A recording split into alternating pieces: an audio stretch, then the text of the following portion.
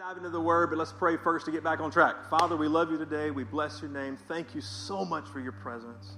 Thank you so much for your Word that you have preserved over the last 2,000 years. And we're going to I pray that we would receive that Word, that it would do a work in our life and change our life and help us, Lord, today. Speak through me in Jesus' name. Everybody said, Amen. Philippians 1. This is a series in Philippians, and I right now it's going so slow through Philippians 1. It may just be a series in Philippians 1. I don't know. We'll see. I think we're just going to have to extend it a little bit because there's so much meat in the book of Philippians. And so we're going to hopefully finish chapter 1 today. But Philippians 1, starting with verse 9. I'm in the New Living Translation. You can follow along on the screen. Verse 9. Paul says, I pray that your love will overflow more and more, and that you will keep on growing. Say that with me. Keep on growing in your knowledge and understanding. He says, I pray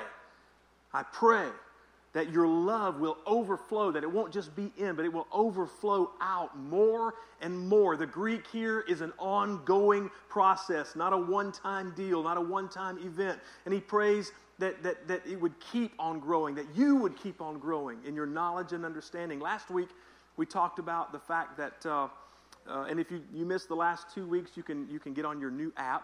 How many downloaded the app? 7 of you. No, actually, we had 200 people to download last week. So if you haven't done that, you can catch up with these that way. But last week, we talked about the fact that Paul prayed in verse 2 that they would have grace and peace. Grace and peace. We also talked what he didn't pray for. He didn't pray for more stuff.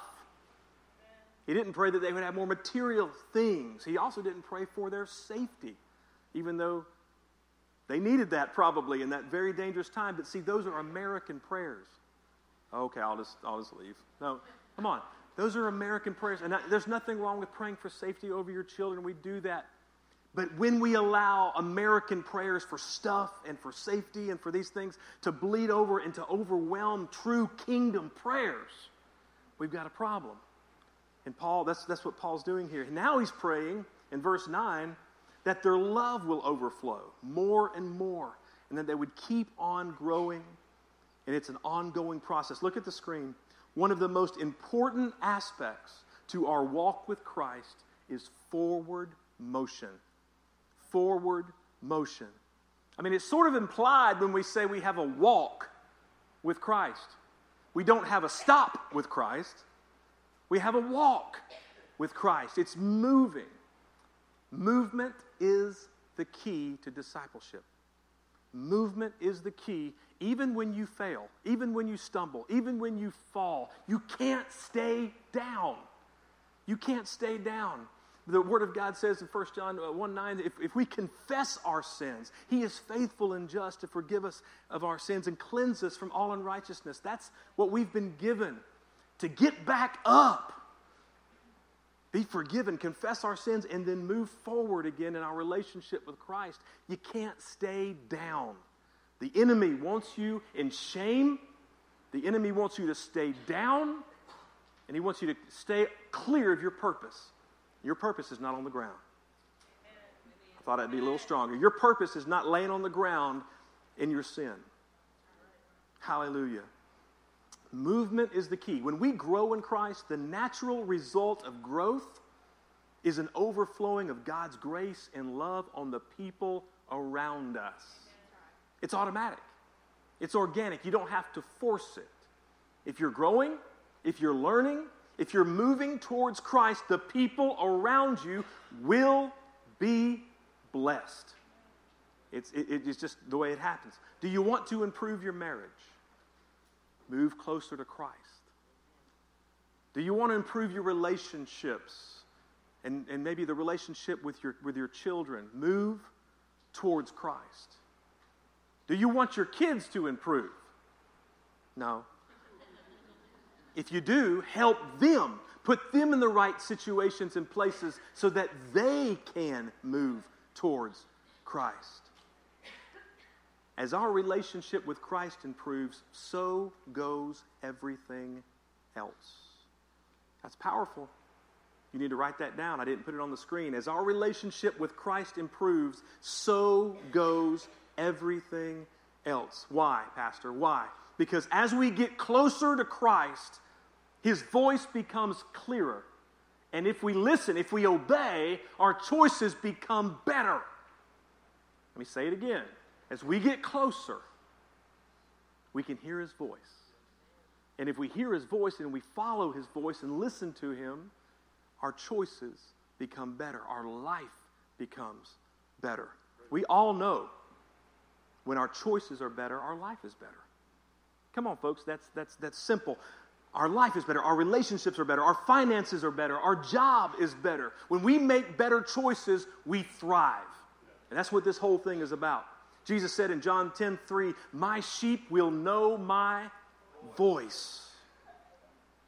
All right, Pastor, that's fine. How do we do that? How do we walk with Christ? How do we move closer to Christ? I can't see him. I can't see him. How do I move closer to somebody that I can't see? Paul's going to help us with that. In verse 10, let's move on.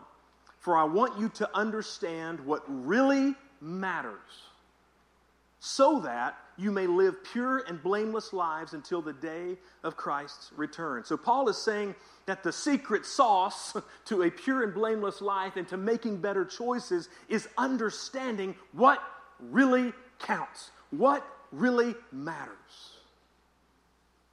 Understanding what activities are worthy of your time, worthy of your resources, and what things you shouldn't be involved in that are a waste of time and a waste of resources. One of the biggest benefits, listen, one of the biggest benefits of growing in Christ and getting closer to him is an ever-strengthening foundation on which to stand. In other words, look, we don't have to guess at life. We don't have to guess. Our choices can be very clear. We don't have to ride this roller coaster of an ever-shifting value system of our culture that's trying to be, crammed down our throat. We can know and stand firm on what we believe because we have a strong foundation. That's what Paul is saying in one of my favorite chapters for discipleship, Ephesians 4:13. Paul says, this will continue. What, Paul? What's going to continue? Your walk with Christ, your maturity in him, your spiritual growth, moving closer to him. This will continue until we all come to such unity in our faith and knowledge of God's Son that we will be mature. Somebody say mature. In the Lord, measuring up to the full and complete standard of Christ. Then we will no longer be like children. We won't be tossed and blown about by every wind of new teaching. We won't be influenced when people try to trick us with lies so clever they sound like the truth. One of Satan's names is deception, deceiver. He's been doing this a lot longer than you've been alive. And one of his most successful tactics is using things and making things sound good that are not. Making activities sound okay that are not. Making a course of action sound right when it is not. He even knows the word, and he uses the word out of context.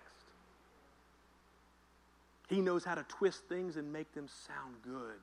That's how he tried to trick Christ. Of course, Jesus, he said, the word says blah, blah, blah. And Jesus said, whoa, whoa, whoa, it also says. It's his tactic. Listen, and the enemy uses people to speak those things. Come on, the talking heads are good at what they do. You turn on the news, you watch a program, whatever it is, they're all saying the same thing. God is irrelevant. Religion is archaic. We don't need faith anymore. Come on, we're enlightened people. We're not superstitious. We believe in this and this. We don't need God anymore. Well, that's all fine and good until life happens. And they don't have an answer for you. That's all fine and good in the light of day, but when you're in the middle of your darkest hour, you don't need a talking head. You don't need a philosophy. You don't need somebody's opinion. You need guidance. You need truth. And not truth that goes like this, depending on the culture and depending on the day. You need absolute truth that you can stand on, that you can stake your very life upon. Now give him the hand clap of praise. Come on, this is not new. This is not new. Atheism, Gnosticism, all this stuff is not new. Psalm 53:1 says, only fools say in their heart, there is no God. People have been saying this for thousands of years. This is not anything new. It should not surprise us. It should not shake our faith if we're standing on Him. We don't need talking heads to tell us what to do. We don't need these enlightened fools to force feed a value system that changes faster than they can even keep up with. Why do you think the shows are 24 hours a day? Because they're constantly trying to keep up with it. They can't do it. They never will. When you don't have absolute truth, you have nothing. When you don't have absolute truth, you have nothing. Look at the screen. If we want to thrive, our convictions, our core values must be shaped by the Word, not the world.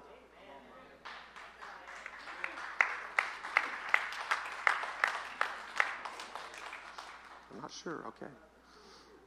Our convictions must come from objective truth. That means outside of ourselves, not subjective relativism. Every one of us are flawed in this room. What happens if our truth, our core truth, comes from inside? It's going to be flawed. It's going to be messed up. It's going to lead us the wrong way. I mean, what good is truth that is relative, that is subjective?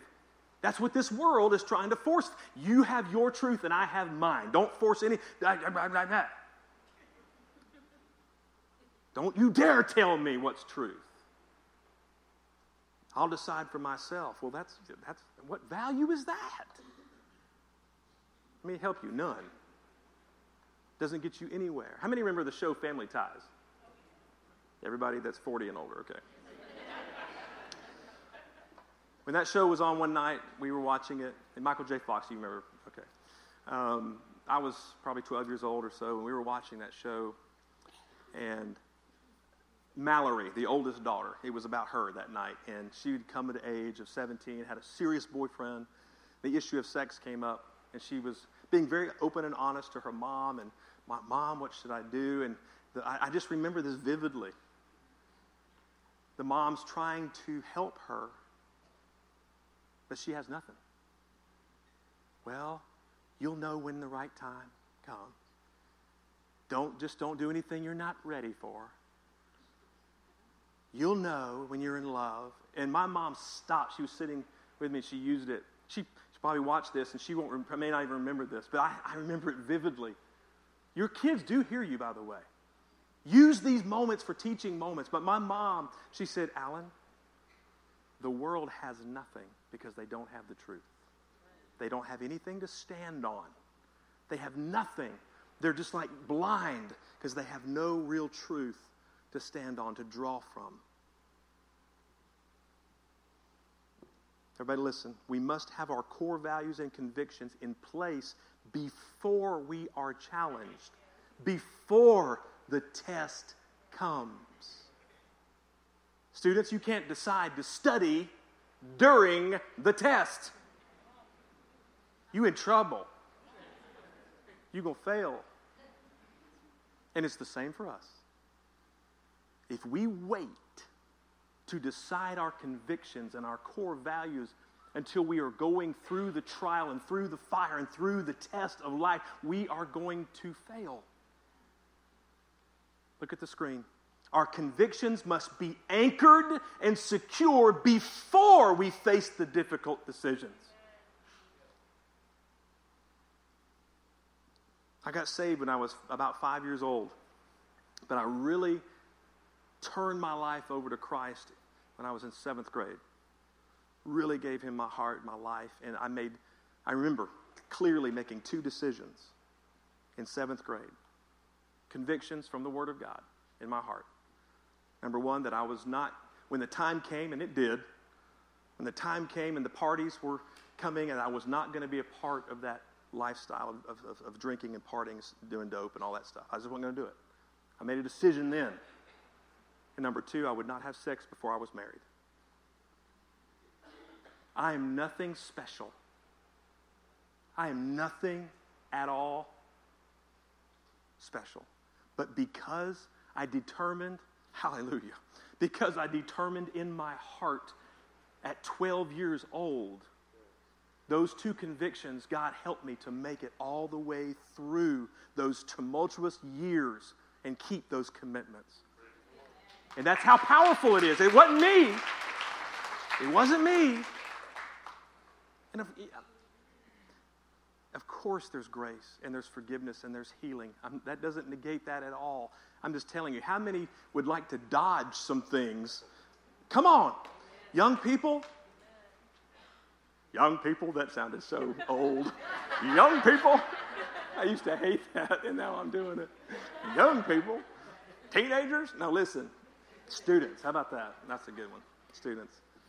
You can save yourself so much heartache and pain by deciding now your convictions and your core value before the test comes. That's the same for all of us. With Jesus, there's always a redo every single day. There's a start over every single day. Let's do it. Let's take advantage of that. Paul tells the Philippians, I want you to understand what really matters. He's saying, I want you to have these things settled in your heart so that you can be successful, so that you can thrive in your walk with Jesus. All right, how do we do that? How do we do that, Pastor? We must have a moral compass. We need something that not only tells us, listen, what is right and wrong, but what is trivial and what is vital. Not just right and wrong, but what is really important and what we need to just stay away from. Because listen to me, if Satan can't convince you and tempt you into some blatant sin, he wants to distract you from your purpose, getting involved with things that don't matter. And that's not just for the students, that's for all of us. He wants to distract us from our purpose, getting involved and staying involved and doing things that are selfish and that distract us from who we really are in Christ. We need a moral compass that we can rely on to always point us to purpose. I wasn't in my notes, but I like that. Point us to purpose. Point us always to purpose, regardless of what's happening around us, regardless of what is in our ear. So it's no big secret how horrible I am, and my sense of direction is so bad. I've told stories from this pulpit about when I was about 12 or 13 and I went to a friend's house and got so lost in his subdivision they had to call the police. True story. Kathy and I are looking at houses in kind of a house hunt situation, and we're going into subdivisions and stuff, and I'll be driving. Most people, when they drive, they can get out if they go in, right? I'll be driving back out, and every turn the wrong way. Kathy, what are you doing? It's that way. It's that way. It's that way. So I bought me a compass. No, I didn't buy that. It's totally for an illustration, but thank God for GPS. It changed my life. That's all I'm saying. It changed my life.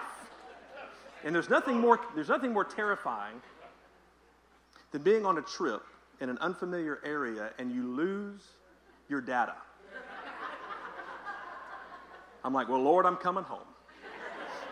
This is a compass. And the thing about a compass is that it never lies. It always shows you true north. No matter if it's daylight, dark, cloudy, if it's storming, if it's clear. Even if they put a blindfold on you and spin you around, you can pull this out and look down and know which way is north and know which way you need to go. God's Word is our moral compass.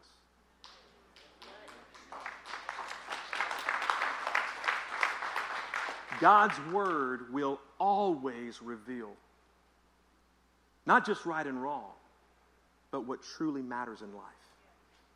What truly matters in life. People have been arguing and philosophizing. I don't think that's a word. It's all right. I'm preaching, not you. For thousands of years about the meaning of life. It's right here. It's right here. And this word is under attack. But that's nothing new either. It always has been. People who have determined to serve themselves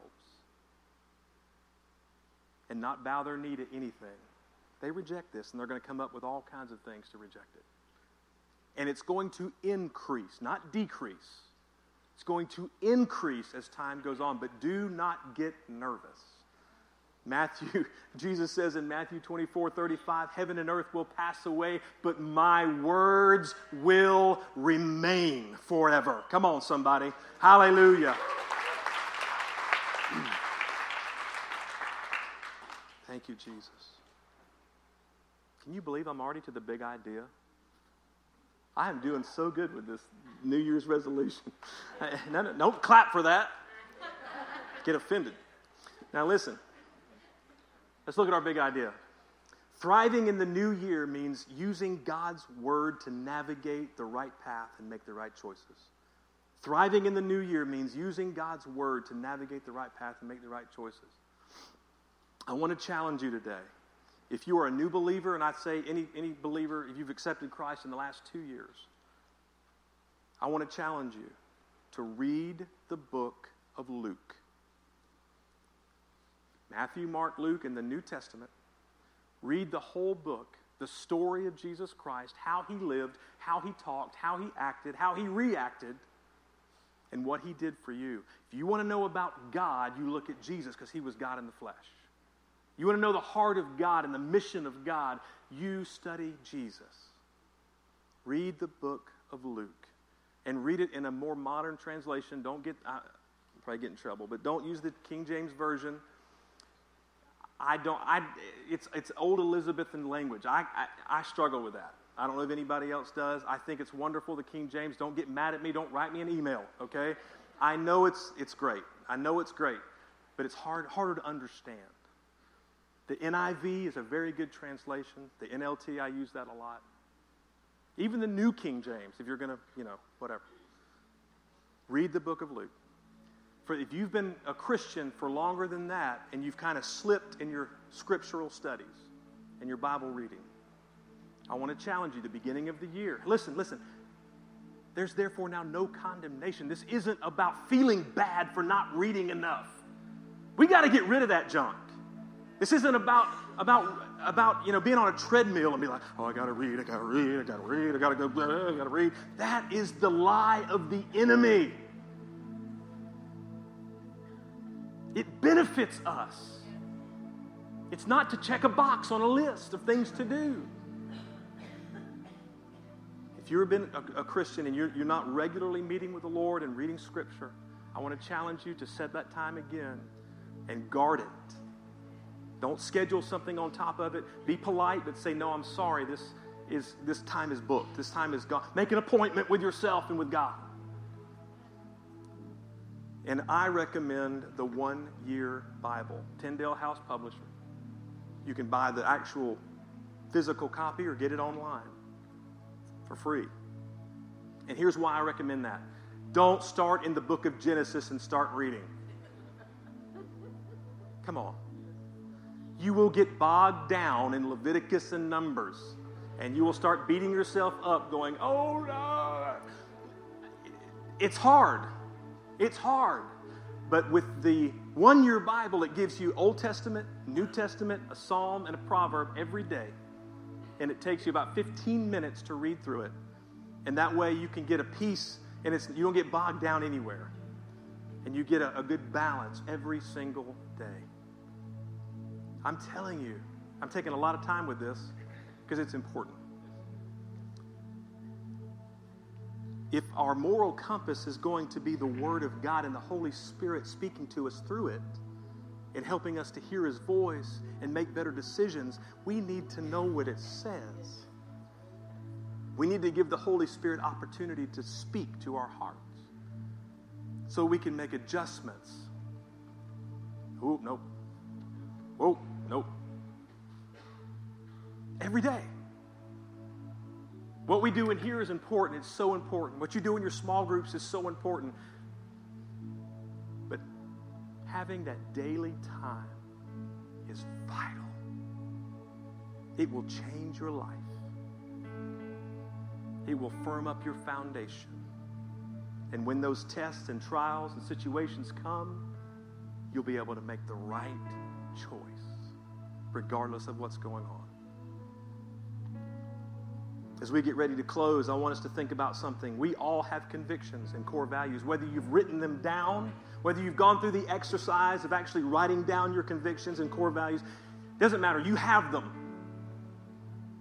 And the way you live your life reflects them. Look at the screen. In other words, your life preaches your convictions. Your life preaches your convictions. So here's the question. What are you preaching? What are you preaching? Are you preaching more about you or Jesus? Paul says, skipping all the way to verse 27 in Philippians 1, he says, above all, you must live as citizens of heaven, conducting yourselves in a manner worthy of the good news of the gospel of Jesus Christ. Everybody look at me. We have grace in Jesus every day. Thank God for that. We'd be in a lot of trouble. But it matters how we live. It's not a question of heaven or hell. Only Jesus can take care of that part. It's a question of how am I going to represent the kingdom of God? How are you going to represent the kingdom? One more scripture from the Old Testament before we go. Joshua 24:14. Joshua says, now fear the Lord and serve Him with all faithfulness. Throw away, I love the language here, throw away the gods your ancestors worshiped beyond the Euphrates River and in Egypt. My modern interpretation, throw away this worthless value system that is, this culture is trying to cram down your throat. Throw it away. Throw it away. And serve the Lord. But if serving the Lord seems undesirable to you, fine, but make a choice. Woo! Quit riding the fence, quit playing church, quit playing games. Make a choice. But as for me and my household, we will serve the Lord. As for me and my house, we're going to serve the Lord. I pray that that's the choice that you make. And I can tell you, as the house of God, New Life, this local church, we are going to serve the Lord. And our only foundation is going to be the Word, the entire Word of the living God, from cover to cover, full of grace and truth. It is what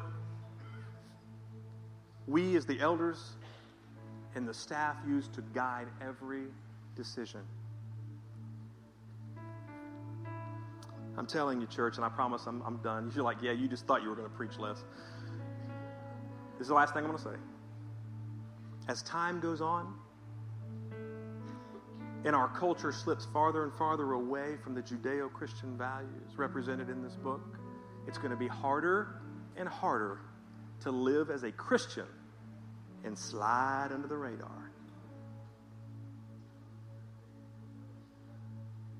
Don't wait to make the choice. Because if you wait, the risk is making the wrong choice. Make it now. Choose you this day whom you will serve. Will you stand with me and bow your heads?